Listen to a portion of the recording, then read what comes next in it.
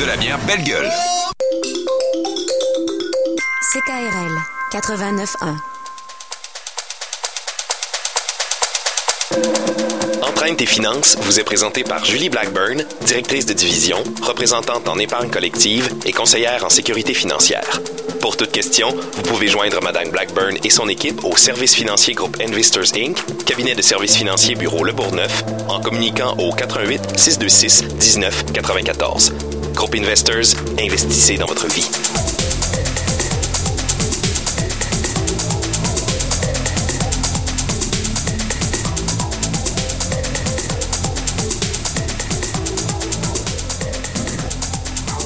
Et bon matin, CKRL, François Bégin, votre ninja des finances est avec vous et bienvenue dans l'émission Entraîne tes finances. Bon matin, Jessica Schoner. Bon matin, bon matin. Cela va bien? Oui, super bien. Ah, la vie est belle.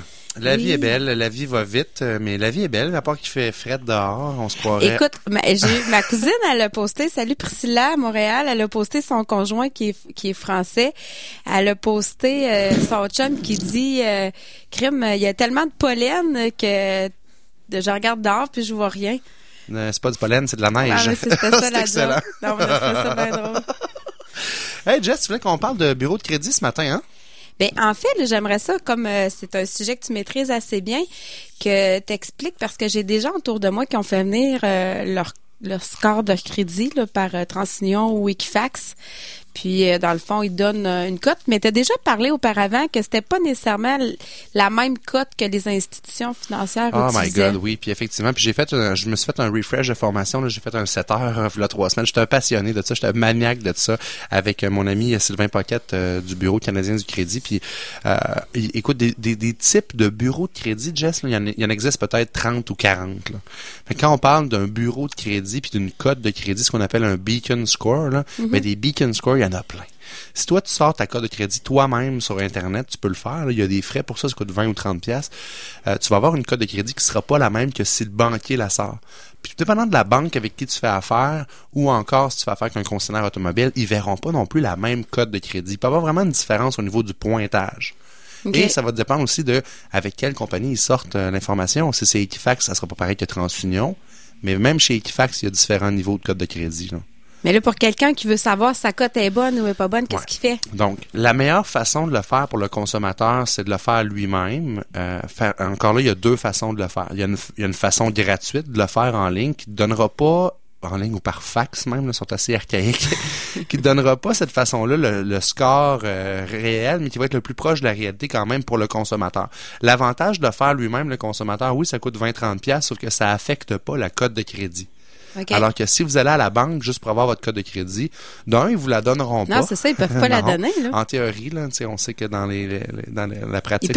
Ils peuvent la montrer, mais ils te la laisseront pas. Certaines banques, comme mon ancien employeur, ils ont arrêté de le mettre au conseiller en succursale parce que c'était trop tentant pour le conseiller de tourner l'écran et de montrer la cote. Maintenant, le conseiller la voit même plus. Fait qu'il travaille un peu à l'aveugle. Bon, ça, je trouve ça nono, mais bon. Okay. Mais donc, la meilleure chose à faire pour vous... Puis moi, je recommande toujours aux clients de la sortir eux autres même une fois par année. Pour se donner une idée. 60% des Canadiens, puis si c'est pas plus, là, ont des erreurs sur leur bureau de crédit. Puis une erreur sur votre bureau de crédit peut avoir vraiment de graves conséquences quand vient le temps de faire une demande de crédit. Imaginez, vous achetez une maison, là, vous êtes stressé parce que on est stressé dans le temps, vous n'avez pas renouvelé votre bail ou vous avez vendu votre maison. Financement. Exactement. Là, vous avez à la banque, puis vous avez des retards sur votre accordé. Ouais, mais j'ai pas d'accordé. Ouais, mais on le voit sur votre bureau de crédit. Ouais, mais c'est pas à moi. Puis là, faut se battre là-dedans. On tombe dans une maison de fous, comme dans Astérix. Ça prend le formulaire B33 qui est au 5e étage. Puis là, on arrête. C'est fou, là. OK, on perd des semaines et des semaines. On s'arrache les cheveux de la tête. Donc, une fois par année, pour éviter tout problème, vérifiez vous-même votre bureau de crédit. Oui, ça vous coûte un 20-30$ par année. Sauf que vous assurez de ne pas avoir d'erreurs. Puis s'il y a des erreurs... Moi, je vous recommande de faire affaire avec des professionnels parce que faire ça vous-même, encore là, c'est vraiment compliqué, c'est vraiment fastidieux. Là. C'est qui les professionnels? Je parlais tantôt du Bureau canadien du crédit. C'est parce qu'il y en a pas beaucoup des firmes là-dedans. Là. il y a beaucoup de monde qui s'improvise là-dedans, mais vous irez voir, on partagera peut-être sur notre page Facebook, on va prendre une note, on vous dit tout le temps ça, puis on le fait quand même, on est gentil. C'est Jessica qui me ramène à l'ordre. Hey, t'avais dit que tu le partagerais? On va le partager. Une vidéo que Sylvain Paquette a faite, en fait, il a été témoin expert à JA dans plusieurs cas, puis il était du bon côté de la caméra, je peux me permettre l'expression.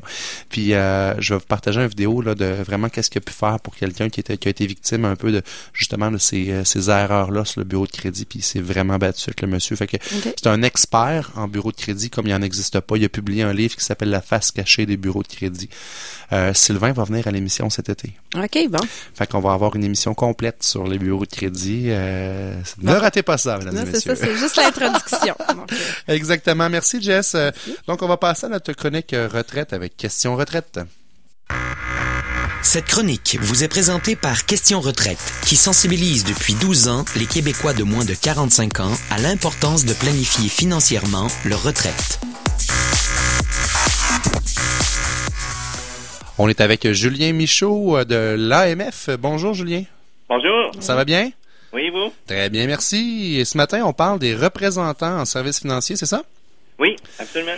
Est-ce que c'est vrai qu'on hésite à parler d'argent? Exemple, des problèmes financiers ou autres problèmes, en fait, ou d'argent en général avec notre conseiller en finances personnelles?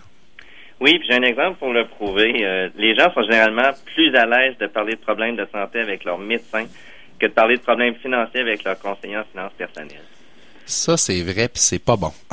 Non.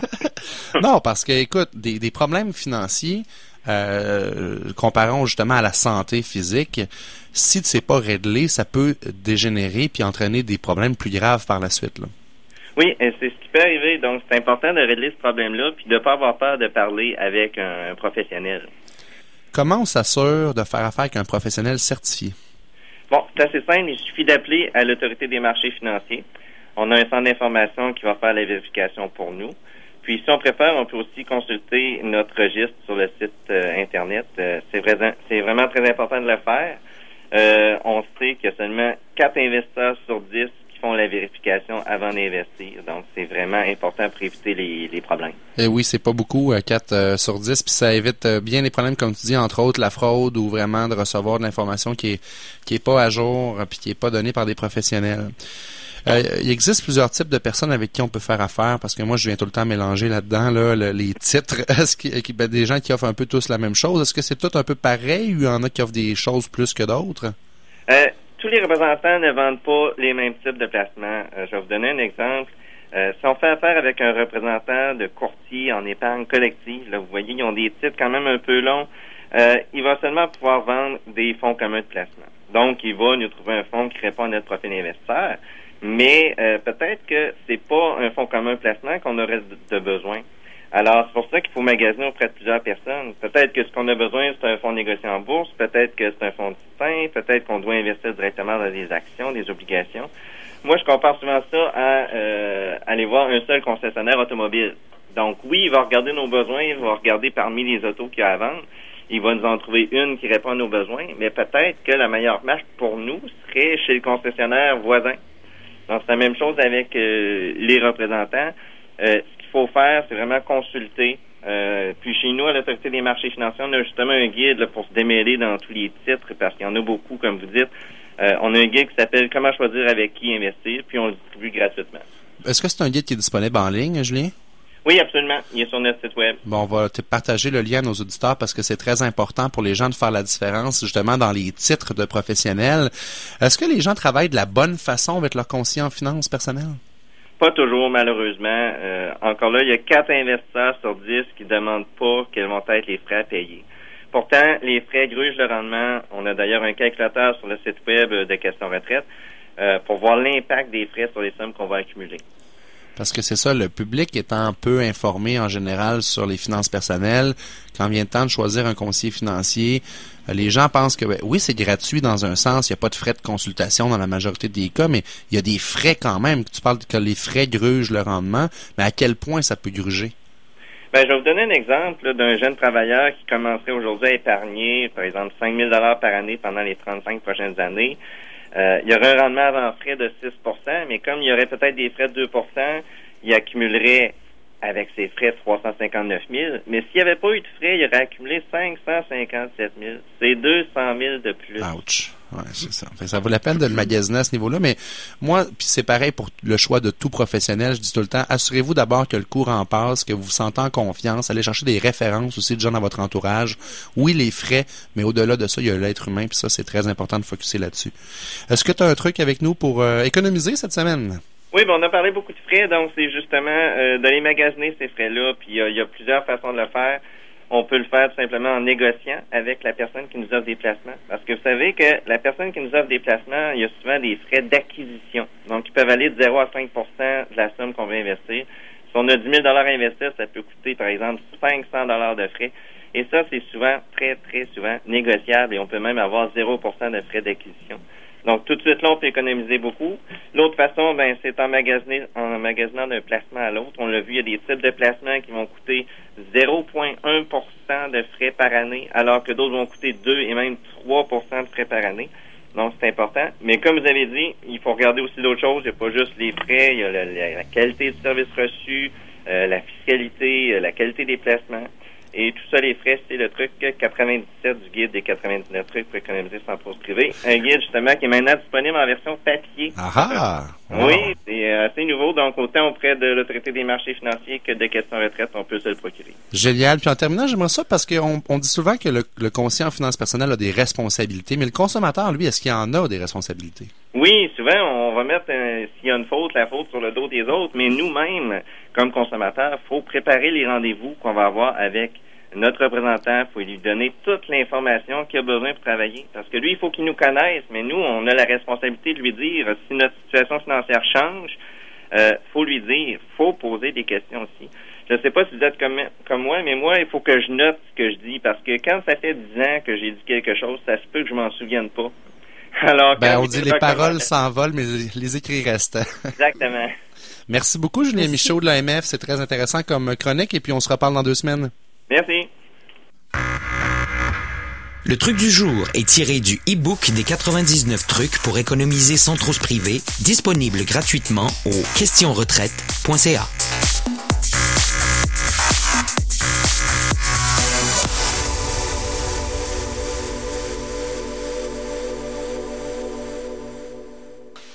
Cette chronique sur le financement alternatif est une présentation de Pentor Finance. Si la banque refuse votre prêt hypothécaire, sachez qu'il existe des solutions.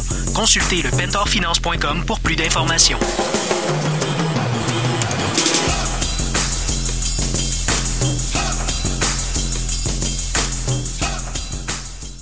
Hey, bon matin, Peter Galli. Bon matin, François Bégin. T'es en forme? Oui, merci. C'est moi l'animateur ici, là. Hey, ce matin, Peter, tu nous parles de financement alternatif et on va parler d'hypothèque légale de construction. Oui. Qu'est-ce que c'est ça? Hypothèque légale de construction, selon le Code civil, les constructeurs, soit ça peut être des rénovateurs, autrement dit main-d'œuvre ou des fournisseurs de matériaux. Un plombier, un électricien, whatever. Absolument. Quelqu'un qui fait l'installation d'un thermopompe. S'ils ne sont pas payés, les sous-traitants, ils ne sont pas payés par la propriétaire. Ils ont un recours possible. Il y a un recours contre l'individu, mais spécifiquement, il peut enregistrer un lien sur la maison. Là, tu me parles, quand tu dis un lien, tu parles de quelque chose qui est publié là, comme une hypothèque, dans le fond. Là. Ça prend précédence sur une hypothèque. Ça. Donc, ça remplace le rang de l'hypothèque. Absolument. Sur quelqu'un, je donne un exemple. Un exemple d'un dossier qu'on a financé. Les clients avaient commencé de faire des rénovations sur une propriété d'une bigénération. Ils ne restaient pas assez d'argent, puis ils ont décidé de ne pas payer une partie de la facture du contracteur. Souvent, on voit ça dans les dossiers de rénovation. Le client, il pense que ça va coûter 80 000, puis finalement, ça coûte 90 000. Parce que, vous savez, en rénovation, il y a toujours des impondérables ou des temps qu'à y être. Exact. Alors là, dans ce cas-là, il a manqué d'argent en cours de route. Mais quand tu es en cours de route puis qu'il y a plein de rénovations dans la maison, c'est pas le temps d'aller voir ta banque, là. Ils ne trouveront pas de solution dans ce temps-là. Non, exact. Les banques sont moins intéressées ou pas intéressées du tout de financer le client à ce moment-là. C'est quasiment trop tard pour faire de la demande à l'institution financière. Fait que qu'est-ce qui est arrivé dans ce cas-là où l'entrepreneur n'a pas pu se faire payer? Donc, l'entrepreneur avait exigé ses droits de prendre recours contre la bâtisse et les clients. Et il y avait une hypothèque déjà avec une autre institution financière, mais à cause de l'hypothèque légale, ça tombait tout de suite en priorité, en deuxième rang, l'hypothèque avec l'institution financière, puis l'hypothèque légale. Elle devient en premier rang. Absolument. Wow, c'est quand même un pouvoir qu'ils ont qui est très puissant, là. C'est très puissant, puis ça crée un obstacle majeur pour monsieur, madame, emprunteur pour être en mesure de trouver un financement, parce qu'il n'y a aucune institution financière qui est prête de financer un client avec une hypothèque légale. Quand je parle d'institution financière traditionnelle, des banques standards. La morale de cette histoire, c'est essayer de pas vous chicaner avec votre entrepreneur. Mais on entend ça souvent, tu sais, mon entrepreneur, je suis pas satisfait. Tu sais, ça peut arriver en construction, oui. Mais quand ça arrive, les répercussions de ça peuvent être très, très lourdes de conséquences. Puis il y a un impact sur les titres de la maison, de la propriété, mais il y a un impact aussi sur les individus, parce que ça crée une boule de neige. Et à un moment donné, ça va être difficile pour les clients de trouver le financement pour sortir de cette situation avec leur banque. Donc, dans le cas où tu nous parles, vous avez fait un financement, j'imagine que ça a dû être temporaire, le temps de terminer les travaux. Oui, si je me souviens bien, c'était un terme de 6 mois, fait que vraiment un terme très court. Puis, ça a donné le temps pour le client de terminer les travaux. Nous, on a payé avec notre financement l'hypothèque légale. On avait mis tout à jour. Puis, après la période de 6 mois à l'échéance, les clients étaient en mesure de sortir vers une institution traditionnelle à une tarification un petit peu plus intéressante. Standard, oui. Parce qu'une fois que les travaux sont terminés, que l'hypothèque légale... Comment ça marche, là? C'est ça, vous arrivez, vous dites au constructeur, moi, je vais te payer comme prêteur, mais il faut que tu lèves... C'est comme conditionnel à ce qu'il enlève son hypothèque légale? Exact. Donc, nous, la première étape pour rembourser l'hypothèque légale, c'est fait via le notaire. C'est le notaire qui demande un état de compte, puis il va quittancer la dette. La dette est quittancée. Par la suite, le contracteur, il faut qu'il continue ses travaux. Donc, nous, on paye sur une base d'avance progressif. Donc, autrement dit, étape par étape, il installe la cuisine, on paye la facture pour l'installation de la cuisine, puis il nous donne une quittance totale par rapport aux travaux effectués, exemple pour la cuisine. Une fois que c'est terminé, il y a une quittance totale aussi. Exact. Puis, mais j'imagine que c'est un pouvoir que les contracteurs puis les construceurs ont, il doit y avoir de l'abus là-dedans. Là, tu dois avoir des hypothèques légales pour 1000 pièces. On voit toutes sortes de scénarios, des hypothèques légales de 500 $, d'autres pour 125 000, malgré le contrat était pour 80 000 $. C'est une façon pour eux de se protéger, mais quand c'est utilisé peut-être à mal escient, mais ça peut créer des situations de crise financière pour les clients. Là. Absolument. Mais c'est le fun de savoir qu'il existe des solutions dans ces cas-là. Peter Galli, merci beaucoup. On se reparle dans 2 semaines. Merci François. Salut. Bye. Cette chronique sur le financement alternatif vous a été présentée par Pentor Finance. Si la banque refuse votre prêt hypothécaire, sachez qu'il existe des solutions. Consultez le pentorfinance.com pour plus d'informations. Et on est de retour avec la portion entrevue de cette émission sur les finances. On vous rappelle que vous êtes à l'écoute de CKRL, l'entraîne tes finances, et c'est François Bégin, votre ninja des finances, qui est avec vous. Yes, sir! On a avec nous Pierre-Luc Poulain. Bon matin, Pierre-Luc. Bon matin. Bon matin. Pierre-Luc, qui est détenteur d'un bac en administration des affaires, a poursuivi par la suite sa formation à l'Institut canadien des valeurs mobilières, où il a obtenu le titre de Fellow, un FCSI, et s'est mérité plusieurs mentions honorifiques. Après avoir œuvré pendant de nombreuses années dans les milieux financiers puis bancaires, notamment en Californie puis au sein du mouvement Desjardins, on en reparlera tantôt. Pierre-Luc est devenu formateur indépendant. À ce jour, plus de 6000 personnes ont suivi l'une ou l'autre de ses cours accrédités par la Chambre de la sécurité financière et de l'Institut québécois de la planification financière. C'est un gars qui est curieux, passionné, enthousiaste pour tout ce qu'il y a de nouveau. Pierre-Luc est autodidacte, on peut-tu dire ça? Oh oui. Également investi une bonne partie de son temps, de ses énergies au cours des 5 dernières années dans l'apprentissage du marketing web en général et du web 2.0. Son livre Vous.com, soyez vu, entendu et reconnu sur le web, a été conçu dans le but d'aider les entreprises désireuses d'utiliser tout le potentiel de l'Internet afin d'augmenter leurs ventes et atteindre de nouveaux marchés. Puis c'est rapidement devenu un livre de référence dans le domaine du marketing web. Ben, je reviens, autodidacte acharné, exactement, parce qu'il y a plein de niveaux dans sa vie, orateur à l'esprit vif et au sens de l'humour aiguisé. On va le tester, ton sens de l'humour. Pierre-Luc donne aujourd'hui des conférences, anime des séminaires et offre des sessions de formation au personnel d'entreprise désireux d'entrer dans la nouvelle ère de communication et de marketing. Il arrête jamais, ce gars-là. Il a publié à l'hiver 2015 son dernier livre, Buffett et compagnie, Investir selon des principes qui ont traversé l'épreuve du temps, un livre dédié à l'œuvre financière de Warren Buffett. Moi, je trouve extraordinaire ce bonhomme-là. Pierre-Luc me l'a fait découvrir. On aura l'occasion d'en parler aussi pendant l'entrevue. Et c'est un livre qui est déjà, en fait, qui a été 36 jours dans le top 100 des meilleures ventes de livres francophones sur le site Amazon. Moi, j'aurais dû mettre ça à jour. C'est 54, mais en tout cas. Oh, excusez, d'accord. Ouais, c'est bon. Mais c'est excellent, ça. Merci. Pierre-Luc Poulin, bonjour. Salut. Content de te recevoir avec nous en studio. Ben oui. Autodidacte parce que, en fait, que ce soit au niveau de l'apprentissage sur l'informatique ou le fait d'écrire un livre, ça s'apprend pas. On va pas à l'école pour ça nécessairement. Hein? Ben, il y a des cours qui se donnent, mais disons que non, j'ai pas pris de cours là-dessus. Ton premier livre, ça a été Le banquier? Dieu, le premier, si on recule, si on veut vraiment être dans mes origines, le premier livre, ça a été La rose parmi les pissenlits. C'est une pièce de théâtre que je savais pas que c'était à l'époque, mais c'est un petit roman, et d'inspiration dans la même lignée que Le Petit Prince. Et puis j'ai écrit ça en 1995. Wow. Et puis c'est là que j'ai pris la première fois que j'ai touché au monde de l'édition.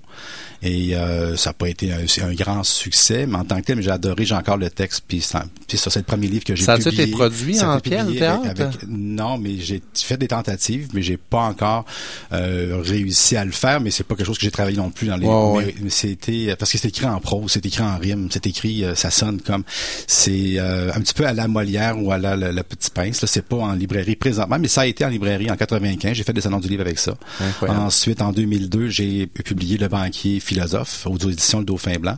Ensuite, Soit homme actif. Ensuite, Cupidon Wall Street. Ça, c'est de mes vieilles années. Ensuite, j'ai été 10 ans frustré à pas écrire parce que j'avais été dans le monde de l'édition, puis je sais pas, j'avais des attentes, puis ça avait pas répondu à mes attentes, puis j'avais des aspirations, ça avait pas répondu à mes... Bref, j'étais frustré. Fait que pendant 10 ans, j'ai refusé d'écrire ou de publier, mais j'ai fait ça pour moi. J'ai quand même, puis comme Buffett, qui est devenu un livre, mais j'ai commencé à l'écrire en 2006. Puis là, je me suis mis à écrire des cours à distance à cause des unités de formation continue de la Chambre de la sécurité financière. Et puis, je me suis rendu compte que j'aimais vraiment ça. Puis, à l'aube de mes 50 ans, en 2013, j'étais rendu un vieux bonhomme de 50 ans qui était frustré de pas avoir écrit.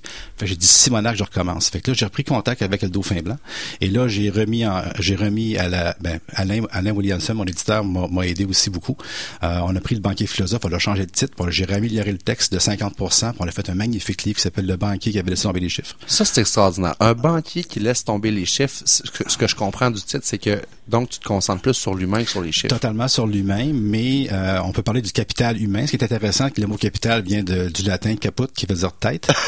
En français, en québécois, c'est pas pareil, caput. Non, mais la racine latine, donc on dit la capitale nationale, la capitale d'un pays, le capitaine de bateau, la peine capitale, tout a rapport avec la tête. Donc le capital humain, c'est intéressant parce que ce qu'on a le plus important dans la vie, c'est notre tête. Le cœur aussi, il est pas loin derrière. Oui, mais évidemment, mais si t'as pas de tête, le processeur, ça fait pas. Non, on s'entend que c'est assez essentiel. Si t'as pas la tête pour voir, les yeux pour voir, les oreilles pour entendre, la bouche pour parler, on a un problème. Mais ça, c'est un point qu'on partage parce que moi, je suis aussi un banquier qui a laissé tomber les chiffres. J'ai été... Sauf pour le Beacon Score que tu regardes souvent, mais à part de ça... Ouais, j'en parle parce que c'est important d'éduquer les gens là-dessus. Je les regarde encore, ces chiffres-là. T'as raison. Mais parle-nous un peu de ton histoire parce que, bon, la Californie, ça devait être une époque qui a été... c'est avant la crise subprime. J'ai participé, j'ai même aidé. Je pense que c'est ça. T'es un des coupables de cette crise subprime. Je savais pas à l'époque, mais je comprenais. Tu sais, c'est arrivé une paquet de circonstances. J'étais à Québec, puis j'avais une de mes amies, Francine, qui est décédée aujourd'hui, qui avait un ami qui s'appelait Tim, qui était un Californien. Puis à chaque fois qu'elle m'en parlait, j'avais comme une chair de poule, j'avais comme une espèce d'un drôle de fil. Je pouvais pas exprimer c'était quoi, mais ça résonnait en dedans de moi. Fait qu'à un moment donné, en 95, il y a pas d'internet, il y a pas de courriel, il y a pas de site web, il y a rien, il y a juste le téléphone, ça coûte cher les longues distances. Fait que je décide d'appeler. Je dis à Francine, donne-moi son numéro de téléphone, je le téléphone. Il était sur son cellulaire, dans sa poche 911 sur le bord de la PCH1 en Californie. Puis j'ai dit, salut Tim, you don't know me, but I don't know you, so we are even. Fait que il part à rire. Fait que autrement dit, tu me connais pas, on se connaît pas, on est. Exact. J'ai jasé avec 3, 4, 5 minutes. J'ai aucune idée pourquoi je t'appelle, à part que j'ai une intuition qu'on peut faire de quoi ensemble. Incroyable. Le gars, il dit, OK. Puis il a raccroché. Enfin, bye now. Fait que 5 mois plus tard, il se ramasse ici au Québec, parce que c'est un ami de Francine. Il est venu suivre des cours au Québec. Francine donnait des cours. Puis durant cette semaine-là, Tim a fait des cours de développement personnel. Il a fait une décision de vie. Puis il a décidé, dans le fond, de se divorcer, parce qu'il était pas bien dans sa situation familiale depuis des années. Puis lui, il était directeur d'un bureau de courtier en hypothèque. Et ça lui prenait quelqu'un là-bas qui était capable de tenir le phare, puis en qui il avait confiance. Puis j'ai compris quand je suis arrivé en Californie, Californie, pourquoi il n'y avait pas confiance à personne là-bas. Ah ouais. Fait que moi, j'étais arrivé là-bas pour signer les chèques, faire les dépôts, m'occuper de la comptabilité, ce que je connais. Donc, j'ai été directeur, c'est un grand mot, mais office manager, plus manager, pas directeur, mais plus le manager du bureau. Ouais, chien de garde. Un chien de garde. Et puis, je fais ça pendant 1 an. Mais je comprenais pas qu'on faisait des hypothèques de 25 000 $. On les gardait 1 heure, on les revendait, puis on faisait 2 500 $, de commission. Puis là-bas, il y avait des grilles, parce que je connaissais le Beacon Score. À l'époque, c'est le FICO Score en Californie. Et puis là, il y avait une grille où est-ce que tu avais le FICO Score qui partait de 450, 500, ce qui est très, très, très, très bas, jusqu'à, mettons, 900 ou 1000. Puis tu avais une grille de taux d'intérêt qui partait de 8%, mettons, jusqu'à 16%. Parce que c'est le 95. Dans ce temps-là, oui. Et si tu réussissais à, je m'excuse, mais vas-y en anglais. Tu réussir à, mettons, amener quelqu'un à prendre une hypothèque à un taux plus élevé. Mettons quelqu'un qui a un score de 720 qui est très bon, puis tu réussis à y passer à un taux de 13%, okay. Ta pourcentage de commission était beaucoup plus élevé. Ben oui. Parce que tu avais une espèce de matrice de ça. En automobile, on appelle ça se padder. Okay. Ça veut dire upseller, vendre plus que ce que le client a besoin. Que ce que le client a besoin. Donc, en tout cas, bref, je voyais ça aller, puis il y avait des chèques de 25 puis 30 000 $ de commission. Puis c'était moi qui m'occupais de, tu sais, puis tout le monde était payé la commission. Le loan processor, le gars qui faisait l'appraisal, tout le monde avait à gagner sa cote là-dessus. Puis c'était à coût de dizaines de milliers de dollars. Puis je comprenais, moi je gagnais bien ma vie, c'était parfait à l'époque. Mais je comprenais pas le système. Je dis, mais comment ça fait pour fonctionner? Et quand ça a tout pété, je fais, bon, enfin. Ça fait du sens. Parce que quand je comprenais pas. Puis même, quand j'étais là, il y a eu un scandale où est-ce qu'à un moment donné, encore une fois, c'était l'époque très papier. Puis, quand on vendait les hypothèques, ben c'était du papier, c'était tout était signé, des choses-là. Puis c'était packagé à l'époque par paquet de 1000 hypothèques. Puis ça changeait de personne de main à main, de fonds mutuel à fonds mutuel, ou ça se vendait comme ça. Mais à un moment donné, il y en avait qui payaient pas. Il y avait des messieurs et des madames là-bas qui prenaient l'hypothèque, mais qui payaient pas au bout d'un certain temps. Fait que quand tu veux faire l'avis de 90 jours, il faut que tu retrouves le dossier de l'hypothèque. Mais ça prend un certain temps parce que tout est vendu et revendu. Exact, t'as plus le document. Donc, il arrive à un moment donné sur un dossier d'hypothèque, mais là, c'est parce que les photos, ils se sont rendus compte que dans le paquet de dossiers d'hypothèque de 1000 hypothèques, c'est toujours les mêmes photos qui revenaient. C'est que le gars se rendait pas à San Francisco ou dans le nord de Californie parce que le monde était bien large. La photo de la maison. Donc, il y avait des maisons sur lesquelles il y avait des hypothèques. C'était marqué deux pièces ou deux bathrooms ou 2 chambres de bain, 2 chambres à coucher. Mais dans la réalité, là, il n'y avait pas de maison. Parce que le gars s'était jamais rendu. Fait que le prêt hypothécaire était pour tel terrain avec telle maison, telle chose, mais les gars se rendaient pas. Fait qu'il encaissait la commission, il prenait des photos qu'il y avait qui fitaient avec la description. Il mettait ça dans le dossier, puis il remplissait le dossier. Mais quand on dit que les banques s'arnaquaient entre elles, c'est exactement ça. À tous les jours, comme je te dis, moi j'arrivais là, j'ai fait là 1 an, mais à tous les jours, il y avait du monde de GE, de Genworth, il y avait du monde pas de Genworth, mais de GE, de GM, de Ford Credit, qui avait des valises d'argent, qui avaient de l'argent ils venaient chez nous pour dire, il faut qu'on parle à ton monde, on a des programmes hypothécaires, on veut prêter de l'argent. Fallait que je les refuse. Incroyable.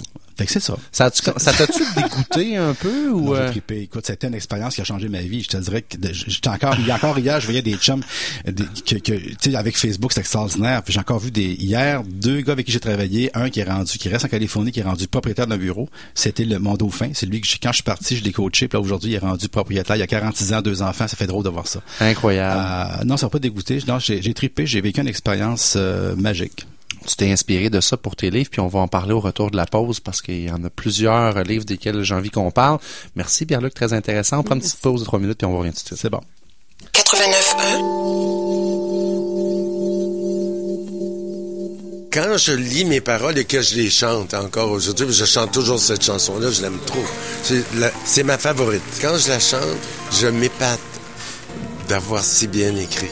Même je me dis, on dirait que c'est pas moi qui ai écrit ça. Ouais. Quand elle est arrivée, elle m'a embrassé dans l'oreille jusque sur la peau de l'âme. Dieu merci, la reine abeille avait du violoncelle sur le dard. La muse terre peut m'attirer sa flèche là où l'amour crèche au creux de l'harmonie. Elle m'a sauvé la vie. La musique a sauvé Jean-Pierre Ferland. À Sentier Secret, mardi 17 mai, Edsa. Et puis à un moment donné, j'ai dit, OK, je suis pas beau, hein. Je vais essayer d'être intéressant. La musique, mon métier m'a sauvé la vie. Mon amour de musique, est-ce que tu m'aimes encore? Vous avez une carte de membre de CKRL? Économisez 15% chez Chichio Café, 875 rue de Clairefontaine à Québec. chichiocafé.com Votre carte au coût de 25 $ est valide pour 1 an à la date d'adhésion. Ne tardez plus, faites-le aujourd'hui sur ckrl.qc.ca. La carte de membre de CKRL, c'est pratico-économique. En 2015, l'Organisation mondiale de la santé concluait que le glyphosate, agent actif de l'herbicide Roundup de Monsanto, était probablement cancérigène pour l'être humain. Au même moment, le ministre de l'Agriculture, Pierre Paradis, avouait que Monsanto était plus puissante que le gouvernement du Québec. En tant que citoyennes et citoyens, trouvez-vous cet état de fait alarmant? Joignez-vous à nous lors de la marche « Nous sommes plus forts que Monsanto » samedi le 21 mai prochain à 14h à la place Diouville. Le 21 mai, c'est un rendez-vous. Une annonce présentée grâce aux Amis de la Terre de Québec et aux épiceries Alimentex et La Rosalie. Du 9 au 12 juin, Desjardins présente en collaboration avec Hydro-Québec la 33e édition du Festival de la chanson de Tadoussac. Steve Veilleux, 7 jours en mai, Thomas Fersen, les Sœurs Boulay, Yann Perrault, Les Goules, Thomas Hellman, Galaxy et plein d'autres. J'avais de bons amis, quel équipage nous faisions. Le Festival de la chanson de Tadoussac en pleine nature. Informations et billetterie au 1-866-861-4108 et sur chansontadoussac.com. J'aime les oiseaux. Une invitation de la bière Belle Gueule.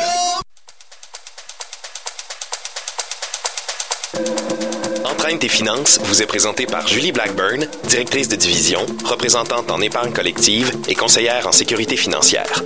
Pour toute question, vous pouvez joindre Mme Blackburn et son équipe au service financier groupe Investors Inc., cabinet de services financiers bureau Le Bourgneuf, en communiquant au 88 626 19 94. Groupe Investors, investissez dans votre vie.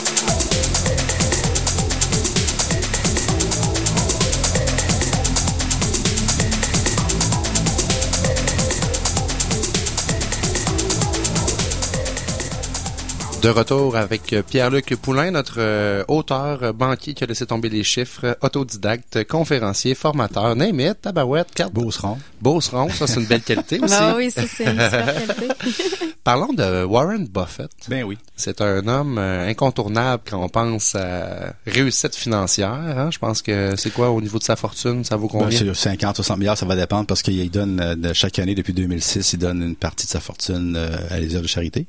Fait que c'est sûr et certain qu'il pourrait être encore plus riche, mais il a commencé à donner 5% de sa fortune depuis 2006. Depuis 2006, lui, c'est dit, à chaque année, je donne 5% de ma fortune. 5% dégressif. Donc, 5% de ce qui reste. Exactement. Mais il comptait sur le fait qu'à chaque année, son action augmente plus que le 5%, donc à chaque année, il donne un peu plus. Ça, c'est incroyable. Puis, j'imagine qu'en dedans de toi, c'est quelqu'un qui t'a fasciné aussi de par le fait qu'il n'y a pas juste les chiffres dans sa vie. Quelqu'un qui est très généreux. Ben, il a passé pour un gars qui est absolument pas généreux, et puis même encore aujourd'hui, mais lui il se disait, moi j'ai un talent, c'est de faire fructifier de l'argent.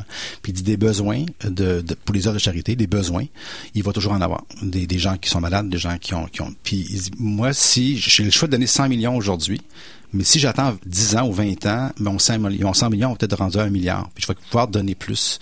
Il dit, c'est vrai que ça fait mon affaire aussi, parce que lui, il veut manager de l'argent, mais il dit, mon talent, c'est de faire fructifier de l'argent. Je sais pas comment donner de l'argent. Je sais comment l'investir pour qu'elle produise, mais je sais pas comment la donner pour qu'elle produise aussi. Et c'est pour ça qu'il a donné la grosse majorité de son argent à la fondation de Bill et Melinda Gates. Oui. Et puis, ça va être, au final, c'est une fondation qui va être à 100 milliards de dollars. Donc, il y en a qui sont d'accord, d'autres pas. Tu sais, c'est une polémique. Mais je veux dire, quand on est rendu qu'on s'ostine sur la générosité de quelqu'un qui a 100 milliards, c'est un bon débat à avoir. Dans le day-to-day, il fait quoi, Warren Buffett? Son travail, c'est quoi? Son travail, c'est de lire. Il dit lui-même que 90% de son... Il lit encore 5 journaux par jour. Il dévore peut-être l'équivalent de 1000 ou 2000 ou 3000 rapports annuels par année. Il lit. 90% du temps, il lit. Et c'est des rapports annuels sur des entreprises, des rapports financiers. On vient de voir qu'il vient hier, il y a eu un merge de 2 de mes passions. Hier, il y a Apple. Fait que là, pour moi, mon post, ça a été Apple, puis deux passions qui sont connectées. J'ai resté surpris, mais je serais pas surpris que c'est pas dans mon sens à moi, c'est pas du Buffett pur. Je gagerais, j'ai pas tout vu les entrevues, j'ai pas tous les articles, mais je suis convaincu que c'est veut pas, lui, il a 85 ans, il va avoir 86 cette année, fait que veut pas, il donne de plus en plus les coups des franges. Tu sais, tout ce qui est en bas d'1 milliard ou juste 1 ou 2 milliards, c'est pas nécessairement lui qui s'en occupe. Lui, il va s'occuper plus d'aider de 5, 6, 10 milliards. Tu sais, 1 milliard et moins, il laisse ça à la jeunesse. Parce que lui, ce qu'il fait, c'est qu'il achète beaucoup en bourse, il va acheter des actions, il va lire vraiment là toutes les finances des entreprises dans lesquelles il investit. On puis, l'associe à la bourse, mais ses plus gros coûts, ça n'a pas été boursier, ça a été dans des entreprises privées. Exact. Il a acheté des entreprises. Exact. Peut-être qu'il y a 350, dans le dernier rapport annuel, on est à 360 000 employés propres. OK. Dans le holding. Okay. Son holding, c'est Berkshire Hathaway. C'est Berkshire Hathaway. Puis ce qui est très drôle, on parle de finance et de philosophie en même temps, c'est que son pire investissement financier, c'était la compagnie Berkshire Hathaway. C'est une compagnie, parce que Berkshire et Hathaway, c'est deux compagnies indépendantes de Nouvelle-Angleterre qui faisaient du tissu dans les années 50 et 40. Okay. Et puis dans les années 60, quand Buffett était encore très, très, très influencé par la philosophie de, là, j'oublie son nom, mais ça va me revenir, Benjamin Graham, qui est le père d'approche valeur, il était très, très orienté vers l'approche valeur. Il a acheté cette compagnie-là parce qu'elle valait pas cher. Mais il y avait une raison pour laquelle elle était si pas chère. Et pendant 20 ans, il l'a mis sur le respirateur artificiel, puis il a espéré que ça revienne, de mettre des équipements, de mettre de la modernisation là-dedans, puis ça a été un des pires coûts financiers qu'il a fait. Il aurait pu changer le nom de son entreprise. Mais parce que c'est une coquille incorporée qui était déjà à la bourse en tant que telle, lui, au lieu de se casser la tête, mais ce qu'il a fait, c'est qu'il a, de plus ça a été, il a commencé à acheter d'autres choses avec cette coquille de compagnie-là qui faisait du tissu, du textile. Il a gardé la structure en place, mais il l'a juste transformé au fil du temps, puis acheté des compagnies de bonbons comme See's Candy, et puis des compagnies d'assurance, et puis toutes sortes de choses. Puis c'est ça. Donc c'est très drôle parce que ça y rappelle en même temps, ça lui rappelle que t'es toujours aussi fin que la dernière erreur que tu fais. Puis au niveau de sa succession, il est facile de trouver des gens intelligents. Des gens intelligents, là, tu te penches, là, tu ramasses 12, tu sais. Mais ce qui est très difficile, c'est des gens qui sont capables de dire non. Puis des gens qui sont capables de gérer leurs émotions. C'est drôle à dire, mais la chose la plus difficile pour le remplacer ou remplacer des gens qui vont investir ou désinvestir à la bourse, vendre ou acheter, c'est pas l'intelligence. C'est vraiment l'émotion, être capable de vraiment aller contre-courant. La finance, c'est un des seuls endroits, l'investissement financier est un des seuls endroits où être un mouton, c'est mauvais. La plupart du temps, l'être humain, on a réussi à survivre en étant ensemble, en se tenant. Mais le domaine financier, c'est une place où il ne faut pas que tu achètes en même temps que tout le monde, il ne faut pas que tu vendes en même temps que tout le monde. Et ça, c'est facile de tomber là-dedans. On est notre pire ennemi. Exactement. Je veux que tu nous parles de la crise du 11 septembre. C'est le lendemain de ma fête, c'est pour ça. Hein. Peut-être, mais oui, c'était quelque chose. Hein, la réaction de Buffett là-dedans, tu m'as fait lire le rapport, ça, c'est extraordinaire. Là, tu parles de quand il a dit son mea culpa. Son mea culpa, il a fait dans sa première page, parce que lui, ce qu'il fait, il dit bonjour, il fait sa première page de rapport annuel, il donne ses résultats, puis il commence toujours par les mauvaises nouvelles, puis où est-ce qu'il a erré, où est-ce qu'il a fait des erreurs.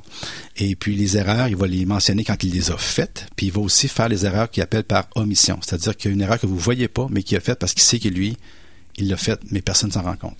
Okay. Exemple, au mois de mai, avant le mois de septembre 2001, il s'est réveillé la nuit, puis il a pensé que toutes ces compagnies d'assurance assuraient des risques de terrorisme. Dans les polices d'assurance, il y avait la clause terrorisme. Mais ce qu'il avait oublié de faire, c'était d'avoir une provision et d'avoir une prime associée au risque du terrorisme.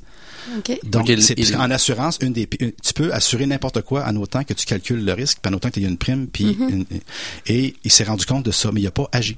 Donc, toutes les polices se sont renouvelées, toutes les primes se sont renouvelées sans inclure, et il dit, je vous ai coûté 2 milliards.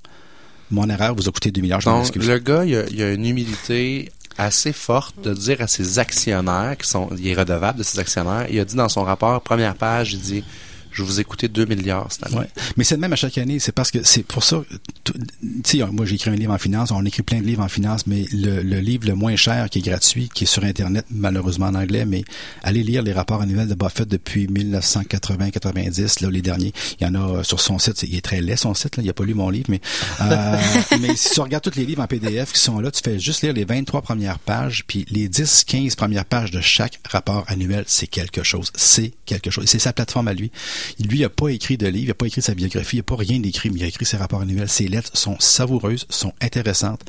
Et puis, si tu vas avoir un feeling cette année en plus, pour la première fois, ils ont streamé live à chaque année, il fait la réunion annuelle des actionnaires. Ouais. Et puis, je suis allé 2 fois parce que faut faire un full disclosure. Je suis actionnaire de Buffett, de Berkshire. Mais je suis allé là par 2 fois. J'ai trippé, j'ai adoré. Un vrai groupie. Il y en a qui étaient à Justin Bieber. Mais moi, j'étais pas à Justin Bieber. Moi, j'étais T'es allé voir la réunion des actionnaires. Pas tout à fait le même stage, la même fougue. Mais t'es 40 000 personnes, avoir deux messieurs, sans offense aux personnes, mais 85-92 ans, assis sur une table, avec une nappe blanche. Ils boivent chacun un cherry coke, puis ils vendent du chocolat, puis ils répondent comme ça. Ils sont assis, là. Puis il y a 40 000 personnes qui les regardent, là. Puis ils se lèvent pas, ils dansent pas, puis ils chantent pas, puis ils font rien. Mais si tu veux voir un peu c'est quoi, c'est que sur Yahoo, ils ont streamé live la première fois cette année au complet. Puis c'est 7h15, j'étais allé voir hier. Puis c'est 7h15 de contenu totalement tranquille, mais intéressant. C'est sûr. Mais moi, ce que je trouve fascinant dans son histoire à Buffett, c'est que malgré que c'est un milliardaire, un des hommes les plus riches de la planète, probablement. Oui, top 2, top 3. C'est un gars qui est extrêmement généreux puis qui a une humilité. Fait que, tu sais, souvent, on a un blocage avec la relation à l'argent. On se dit, l'argent, c'est malsain, ça amène des mauvaises choses. Mais, regarde, il y a la preuve que à d'autres niveaux, là, on peut faire au-delà de ça puis être très généreux comme personne. Tant qu'à ça, la parole est très mauvaise. Les gens qui parlent disent il y a des choses qui sont dites. Tant qu'à ça, le feu est très mauvais. Tant qu'à ça, tout ce qui existe est très mauvais. Tout. C'est pas compliqué. Pour être capable d'avoir de l'argent, il faut aimer avoir de l'argent. Une des choses qui est pas évidente et qui a l'air simple, c'est que il faut que le fait de posséder des placements soit important pour toi. Si quelqu'un a toutes sortes d'autres valeurs que posséder de l'argent, il va prendre son argent qu'il possède puis il va la transformer en des choses qui ont de la valeur pour lui. Exemple, la personne pour qui c'est important d'avoir de la belle apparence va prendre son montant d'argent de 1000$ puis il va aller se faire les dents, les cheveux, whatever. La personne qui a 1000$ mais pour elle l'important c'est d'avoir une maison parce qu'il fait bon vivre, va changer la chambre de bain, la couleur, les tapis, ces choses-là. Il faut pour que quelqu'un puisse un jour avoir du placement, il faut que le fait de posséder un placement qui fasse une valeur à long terme, ça soit dans le top 5, top 6 des choses importantes à faire dans ton système de valeur. Et pour savoir c'est quoi le système de valeur, prends 1000$ ou 2000, mets-le sur le compte, puis regarde-toi aller, qu'est-ce que tu vas avoir envie de faire? Est-ce que ça va être de voyager, de manger, t'habiller? Et quand il y a trop de choses comme ça qui viennent avant le fait de dire je veux avoir de l'argent, t'as pas d'argent parce que t'as tout rempli les autres obligations avant. C'est un peu comme tu dis, j'ai pas de temps pour faire ça. Pourquoi? Parce que c'est pas important pour toi. Parce que placer ton argent, c'est d'investir en toi. Puis c'est Bernard Dorval, l'ancien VP de la Banque TD, qui a dit ça. On lui a posé la question lors d'une conférence de presse. Monsieur Dorval, l'économie, ça va pas très bien. Vous nous recommandez d'investir en quoi présentement? Il a répondu, investissez en vous. C'est le meilleur investissement que vous pouvez pas faire. Oui.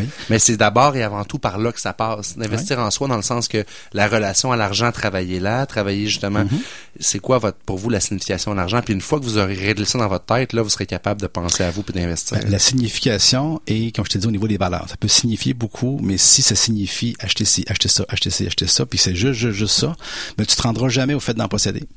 Parce que tu vas toujours posséder autre chose. Oui, puis dépenser. Puis c'est vrai que dépenser vient le fait de j'arrête de penser. Je dépense, je pense pas. Pierre-Luc Poulain, merci beaucoup. Merci. Écoute, on aurait fait 3 heures avec toi. Mais il existe un phénomène qu'on appelle réinviter. Ça, oui, on va te réinviter. Oui. On reste ici avec nous pendant la chronique de Julie, puis on va se trouver une date pour que tu reviennes nous voir cet été. Aussi. Merci. Alors, on est avec Julie Blackburn. Bon matin, Julie. Bon matin, François. Julie, ce matin, ça va être plate, notre sujet. Ah oui? Oui, ça va j'avoue. Être triste. On parle de mort. On parle de mort, de décès. En fait, comment votre famille s'en tirerait en cas de décès? Si vous décédez demain matin, est-ce que votre famille va être capable de faire face à toutes les obligations financières, finalement? Oui, exactement. C'est moi, dans le fond, ce que je voulais te parler aujourd'hui, c'est savoir est-ce que vous êtes déjà arrêté à vous poser cette question-là, de comment votre famille ferait si jamais vous aviez un décès prématuré. Parce qu'on s'entend que le budget familial est équilibré avec 2 revenus, là. Si demain matin, il y en a juste un au lieu de 2, ça change la donne. Exactement, ça fait une grosse différence. T'sais, oui, votre famille va dépendre de vous là, au niveau émotif, au niveau de l'affection, mais il faut aussi l'admettre, là, ça dépend des revenus qui sont générés dans le couple, de savoir si les gens vont pouvoir maintenir le même niveau de vie. Donc, c'est pour ça que moi, aujourd'hui, je vais vous parler d'assurance vie, de votre protection d'assurance vie, parce que de bien s'assurer, ça peut vous aider, dans le fond, à régler vos dettes s'il arrive un décès. Ça peut aussi vous permettre de vivre dans une maison qui va être payée, puisque le remboursement hypothécaire va être fait. Ça peut aussi garantir des fonds pour les études des enfants, si jamais ils n'ont pas encore atteint la maturité financière ou qu'ils n'ont pas dépassé le niveau des études. On s'entend qu'il n'y a rien de pire, je pense. En fait, on le saura pas parce que quand on est mort, on le sait pas qu'est-ce qui arrive à notre famille. Mais de devoir déménager parce que justement, on n'est plus capable de garder la maison. Déjà que c'est un stress de perdre quelqu'un dans la famille. Si en plus, il faut que tu déménages, que tu t'en ailles en appartement, parce que t'es pas capable de garder le même train de vie, ça doit être catastrophique, là. Exactement. Puis aussi, des fois, si on perd notre conjoint, notre conjointe, d'avoir un moment de répit pour pouvoir, pallier à ce manque affectif-là qu'on a pendant un certain temps. Juste de dire, concentre-toi sur faire vivre ton deuil, puis après ça, au niveau des sous, t'as pas à te stresser, tout est déjà planifié, finalement. Oui, c'est ça, exact. Souvent, les gens, qu'est-ce qu'ils vont me poser comme question? C'est quoi le niveau que ça me prend au niveau d'assurance? C'est quoi qui est recommandé par rapport à ça? Fait qu'il y en a certains spécialistes qui vont dire que ça va prendre une protection d'assurance vie qui est équivalent à peu près à 10 fois le revenu familial. OK, quand même, ça peut monter beaucoup. Sauf que le danger dans cette règle-là, c'est que ça tient pas compte de l'âge des gens. Est-ce qu'ils sont proches de la retraite? Est-ce qu'ils sont plus jeunes? Ça tient pas compte aussi de l'étape de vie où ils sont rendus. Du nombre d'enfants. J'imagine que ça peut faire une différence. T'sais, si moi, dans mon plan de vie, j'avais planifié avec ma femme qu'on voulait payer pour les études de nos enfants. C'est ça. Si je décède demain matin, ça peut mettre tout ça en péril, là. Exact. Fait que ça, c'est vraiment une règle plus générale, là. Moi, ce que je vais vous conseiller, c'est plus d'aller voir un conseiller en sécurité financière qui va pouvoir vraiment analyser vos besoins, puis faire en sorte de faire un calcul qui va être beaucoup plus précis de vos besoins en cas de décès. Puis évidemment, ça varie à travers le temps, que nos besoins changent, là. Justement, si on avait prévu des fonds pour les études des enfants, puis que là, finalement, ils ont dépassé l'université, ces besoins-là sont plus là non plus, fait que c'est à réviser régulièrement. Donc la maison à la retraite tombe payée, on a peut-être moins besoin de protection que quand on est plus jeune puis qu'on démarre dans la vie, là. Oui, exact. La bonne nouvelle, est-ce que je me trompe en disant que plus on est jeune, moins ça coûte cher de l'assurance? Oui, normalement oui, parce que ça va justement avec notre espérance de vie, notre âge. Par contre, des fois, il peut y avoir des facteurs qui vont faire que ça va coûter plus cher si on a une maladie ou des antécédents familiaux ou un historique familial qui est un petit peu plus négatif au niveau des maladies. Là, ça peut avoir un impact aussi, là. C'est pas juste l'âge qui est pris en compte pour la tarification. Je comprends. Puis quand on parle d'assurance vie, on pense vraiment pour les survivants. Moi, si je prends une assurance vie le matin, je suis pas moi qui vais en bénéficier. Non. Y a-t-il des protections que moi je peux prendre de mon vivant s'il m'arrive, exemple, une maladie ou quoi que ce soit, là? C'est une très bonne question, François, parce qu'effectivement, il n'y a pas juste la mort qui peut faire en sorte que ça peut affecter notre stabilité financière. Il peut y avoir une maladie grave, comme un cancer, un ACV. Donc, à ce moment-là, on va aller vers des couvertures d'assurance maladie grave. Mais il y a aussi les assurances invalidité. Si je suis dans l'incapacité de travailler pendant plusieurs mois, comment ma famille va subvenir à ce manque de revenus-là? Donc, si j'ai pas une assurance collective qui va bien couvrir mes besoins, à ce moment-là, je dois me prendre une assurance individuelle au niveau de l'invalidité. On pense à un cancer. Si vous êtes diagnostiqué d'un cancer, la pire des choses qui pourrait vous arriver, en plus du cancer, c'est d'avoir à vous stresser au niveau des sous. Parce que tu veux te concentrer sur la guérison, dans le fond. Exact. Donc, ce genre de protection-là fait tout son sens pour vous protéger vous. Puis même si vous dites, moi, je suis jeune, j'aurai pas de cancer, regarde, les statistiques sont là, il y en a dans toutes les strates de la population, là. Exact. Oui. Peu importe l'âge aussi, là. Exact. Julie, des très bons conseils. En terminant, as-tu quelque chose qui te vient en tête? Oui. Une des choses les très importantes aussi, c'est de mettre à jour régulièrement le testament pour que nos volontés en cas de décès soient vraiment, dans le fond, pas comme... Dans le fond, les volontés vont être respectées. Oui, exact. C'est le mot que je cherchais. Mais on en a parlé avec Maître Jessica Hadar, qui est notaire. Oui. Puis ce qu'elle nous disait, c'est de faire une espèce de bilan patrimonial. Répertorier toutes les assurances, les actifs, les passifs, pour mettre au courant les gens de votre famille, dans le fond, là. Oui, exact. Puis d'avoir un mandat en cas d'inaptitude, parce que s'il m'arrive que je suis capable de prendre des décisions puis que je suis encore vivante, justement pour qu'encore une fois, tout mon bilan financier soit respecté. Super, Julie, merci pour les excellents trucs. Merci. On peut te rejoindre au groupe Investors à Le Bourgneuf et puis on se revoit dans 2 semaines. Oui, merci François. À bientôt. Bye bye. Quand on veut vendre ou acheter une maison, avoir confiance en notre courtier est primordial. Déjà, 21 ans d'expérience, un impressionnant réseau de contacts et une grande disponibilité, l'équipe Patricia de Guara est garante de succès. On se sent écouté, entendu et en confiance. Patricia, elle aime les gens. L'équipe de Guara prend le temps de nous guider. Et même si elle est top vendeur, Patricia de Guara sait que notre achat, c'est tout un événement. Travailler avec les meilleurs, c'est payant. Les résultats sont là. Patricia de Guara, mon experte en immobilier pour vendre ou acheter. 653-53-53 ou deguara.com.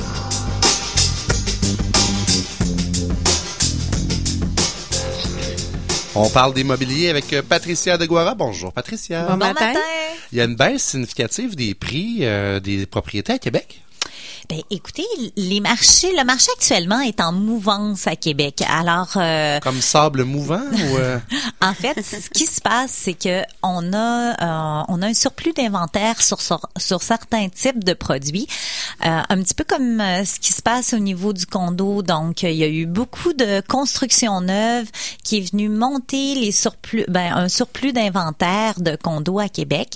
Donc, actuellement, il y a à peu près 2000 condos sur le marché. Fait que c'est ce qui fait qu'il y a eu une baisse au niveau des prix de condos. Actuellement, pour un acheteur, c'est le temps d'acheter, c'est le temps d'aller bénéficier d'aubaines extraordinaires sur le marché. Et des fois, on fait un parallèle. C'est stressant, ça, dans le fond? Les prix baissent, là. Mettons, pour le vendeur. Acheteurs, c'est le fun, mais pour le vendeur, là, il fait quoi dans ce temps-là? En fait, j'ai envie de vous dire que l'immobilier, c'est un peu comme la bourse. Alors, admettons que moi, sur le marché, je perds 5 000 ou 10 000 sur ma maison parce que, bon, les marchés sont plus négatifs et que je dois user de flexibilité au niveau de mon prix pour vendre ma propriété. Mais si moi, je rachète, je m'en vais vers quelque chose de plus gros, ben moi aussi, je bénéficie d'un traitement de faveur, donc je vais avoir un prix qui va être beaucoup plus alléchant sur une propriété. Tu dis ça, puis je l'ai vécu comme ça l'année dernière quand j'ai vendu ma maison. Tu parles de 10 000, là. Moi, je l'avais vendu 6 mois avant. J'aurais eu 10 000 piastres de plus probablement, là, selon mes voisins puis tout ça. Mais je me suis dit, c'est pas grave. J'ai perdu peut-être 10 000 en vendant. Je vais me reprendre sur l'achat de l'autre côté. Tout à fait. C'est ce qu'il faut faire et c'est ce qu'il faut penser. Actuellement, je suis avec des vendeurs puis je leur dis, c'est le temps de vendre, c'est le temps d'aller chercher le maximum sur votre propriété parce que les cycles immobiliers, c'est des cycles d'environ 10 ans. Donc, si on fait un survol du marché immobilier des dernières années, de 2000 à 2010, on a doublé nos valeurs. Prix. Ben oui, c'est fou. Tout à fait. Donc, il y a eu une hausse de 112% au niveau des montants. Et depuis 2010, ça veut dire 2011, 12, 13, il y a eu une stabilité au niveau des prix, des petites montées, là, mais une certaine stabilité en général. Et là, depuis 2015, on sent là qu'il y a une petite baisse. C'est pas quelque chose d'énorme, là. C'est pas ce qui s'est passé aux États-Unis, c'est pas ce qui se passe en Europe. On n'en est pas là. On a quand même une stabilité au niveau des marchés immobiliers. La seule personne qui va être pénalisée, c'est le couple ou peu importe la personne seule qui dit, mais moi, je veux vendre pour m'en aller en logement. Oui, les personnes âgées, eux, c'est ceux qui sont le plus touchés. Donc, c'est pour ça que des fois, je rencontre des personnes âgées à l'heure actuelle, puis ils me disent, ah oui, mais on va attendre, on n'est pas pressé. Ben, c'est pas la façon de penser. On devrait au contraire se dire, ben, j'essaie de vendre le plus rapidement possible parce que, justement, tu te dis, si j'avais vendu 6 mois plus tôt, j'aurais été chercher un 10 000 $ supplémentaire. Alors, ce qu'il faut penser, c'est de dire, ben, j'essaie de vendre rapidement pour aller chercher le meilleur au niveau de mon portefeuille. Mais là, on parlait des condos, mais pour la maison unifamiliale, tout ça, y a-tu aussi une baisse de prix? C'est-tu sur tous les... La maison, c'est plus léger comme baisse de prix. En fin de compte, ce qu'il faut retenir, c'est que les clients actuellement, nos acheteurs, veulent des produits qui sont clés en main.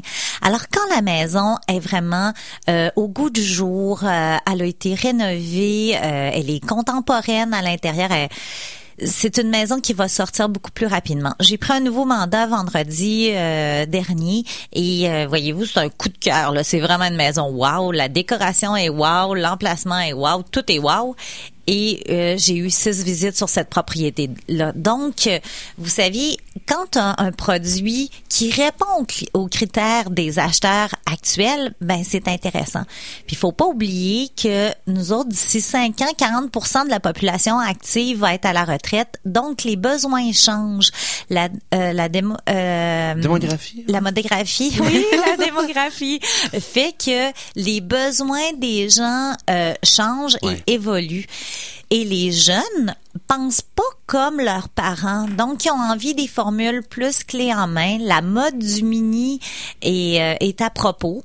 Les gens veulent pouvoir profiter de la vie. Ils veulent avoir des pas trop grands terrains, pas trop d'entretien, mais une formule où est-ce qu'ils n'ont pas de surprise aussi financière. Et actuellement, les gens achètent un prix. Alors, ce qu'ils veulent, là, c'est pas s'endetter, c'est parce que la vie coûte cher. La classe moyenne est très sollicitée au niveau de l'aspect financier. Oh oui, on est endetté plus que jamais, mais tu sais, quand tu dis que c'est en mouvance, ben c'est tout ça qui fait en sorte que c'est en mouvance. Les besoins ont changé, les attentes ont changé, le marché immobilier, ben le parc immobilier est le même que vous 30 ans, il se renouvelle tranquillement. Mais Patricia, en terminant, j'aimerais ça que tu nous parles, puis merci beaucoup pour cette super chronique, parce que toi, tu es une entrepreneur, tu es une fonceuse, tu es une bâtisseuse, puis tu as démarré un groupe qui s'appelle les bâtisseurs urbains. C'est quoi ce groupe-là? En fait, c'est un groupe que j'ai mis sur pied il y a 2 ans, justement quand j'ai vu que les marchés avaient une tendance à la baisse. Et je me suis dit, je vais venir dynamiser le marché immobilier de Québec en créant un groupe qu'on se rencontre à tous les mois. De professionnels, où il y avait dans le fond, des professionnels de l'immobilier, donc notaires, avocats, spécialistes financiers, des fiscalistes, arpenteurs, tout ça. Alors, on est une vingtaine à se réunir à tous les mois. Et 3 à 4 fois par année, je fais des gros événements. Donc, j'en fais un jeudi prochain, jeudi cette semaine.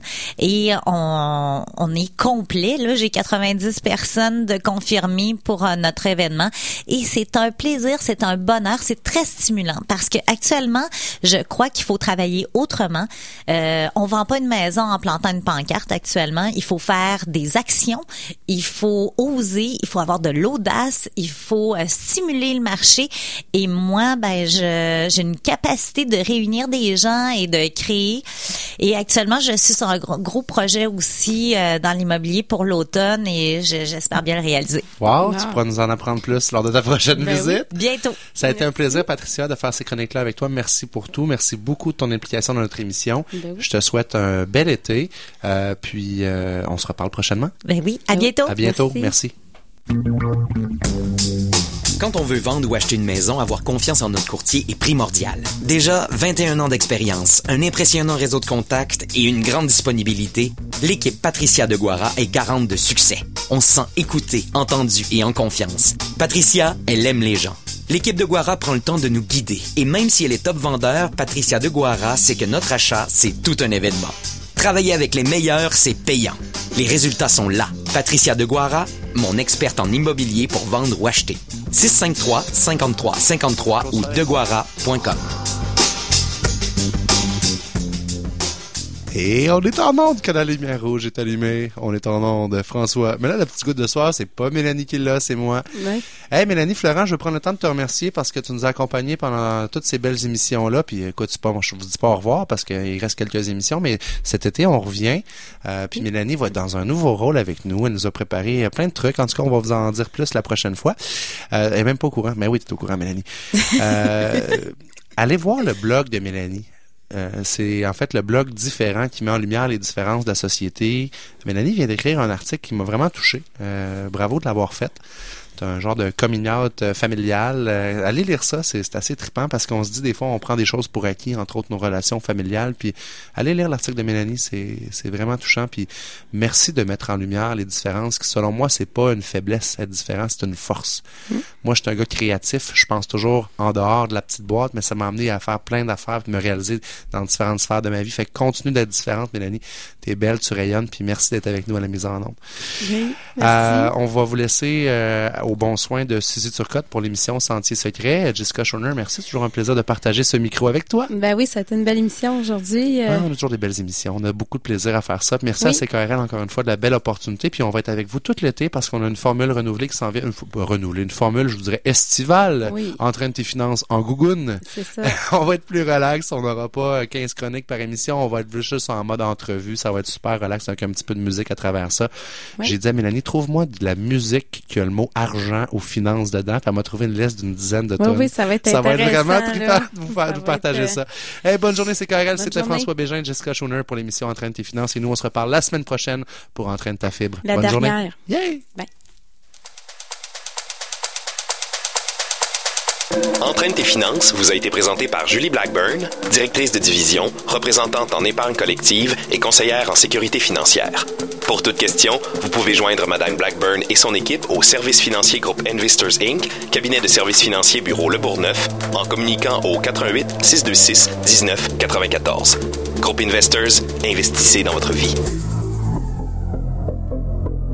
Quand je lis mes paroles et que je les chante encore aujourd'hui, je chante toujours cette chanson-là, je l'aime trop. C'est ma favorite. Quand je la chante, je m'épate d'avoir si bien écrit. Même, je me dis, on dirait que c'est pas moi qui ai écrit ça. Ouais. Quand elle est arrivée, elle m'a embrassé dans l'oreille jusque sur la peau de l'âme. Dieu merci, la reine abeille avait du violoncelle sur le dard. La muse terpe m'a tiré sa flèche là où l'amour crèche au creux de l'harmonie. Elle m'a sauvé la vie. La musique a sauvé Jean-Pierre Ferland. À Sentier secret, mardi 17 mai, Edsa. Et puis à un moment donné, j'ai dit, OK, je suis pas beau, hein. Je vais essayer d'être intéressant. La musique, mon métier m'a sauvé la vie. Mon amour de musique, est-ce que tu m'aimes encore? Oublie-moi avant qu'il ne soit trop tard. On n'oublie pas au fond du verre du fond d'un bar. La vie même est trop courte. Mon amour, fais-moi la courte. 89.1 Québec. On n'en a plus rien à foutre.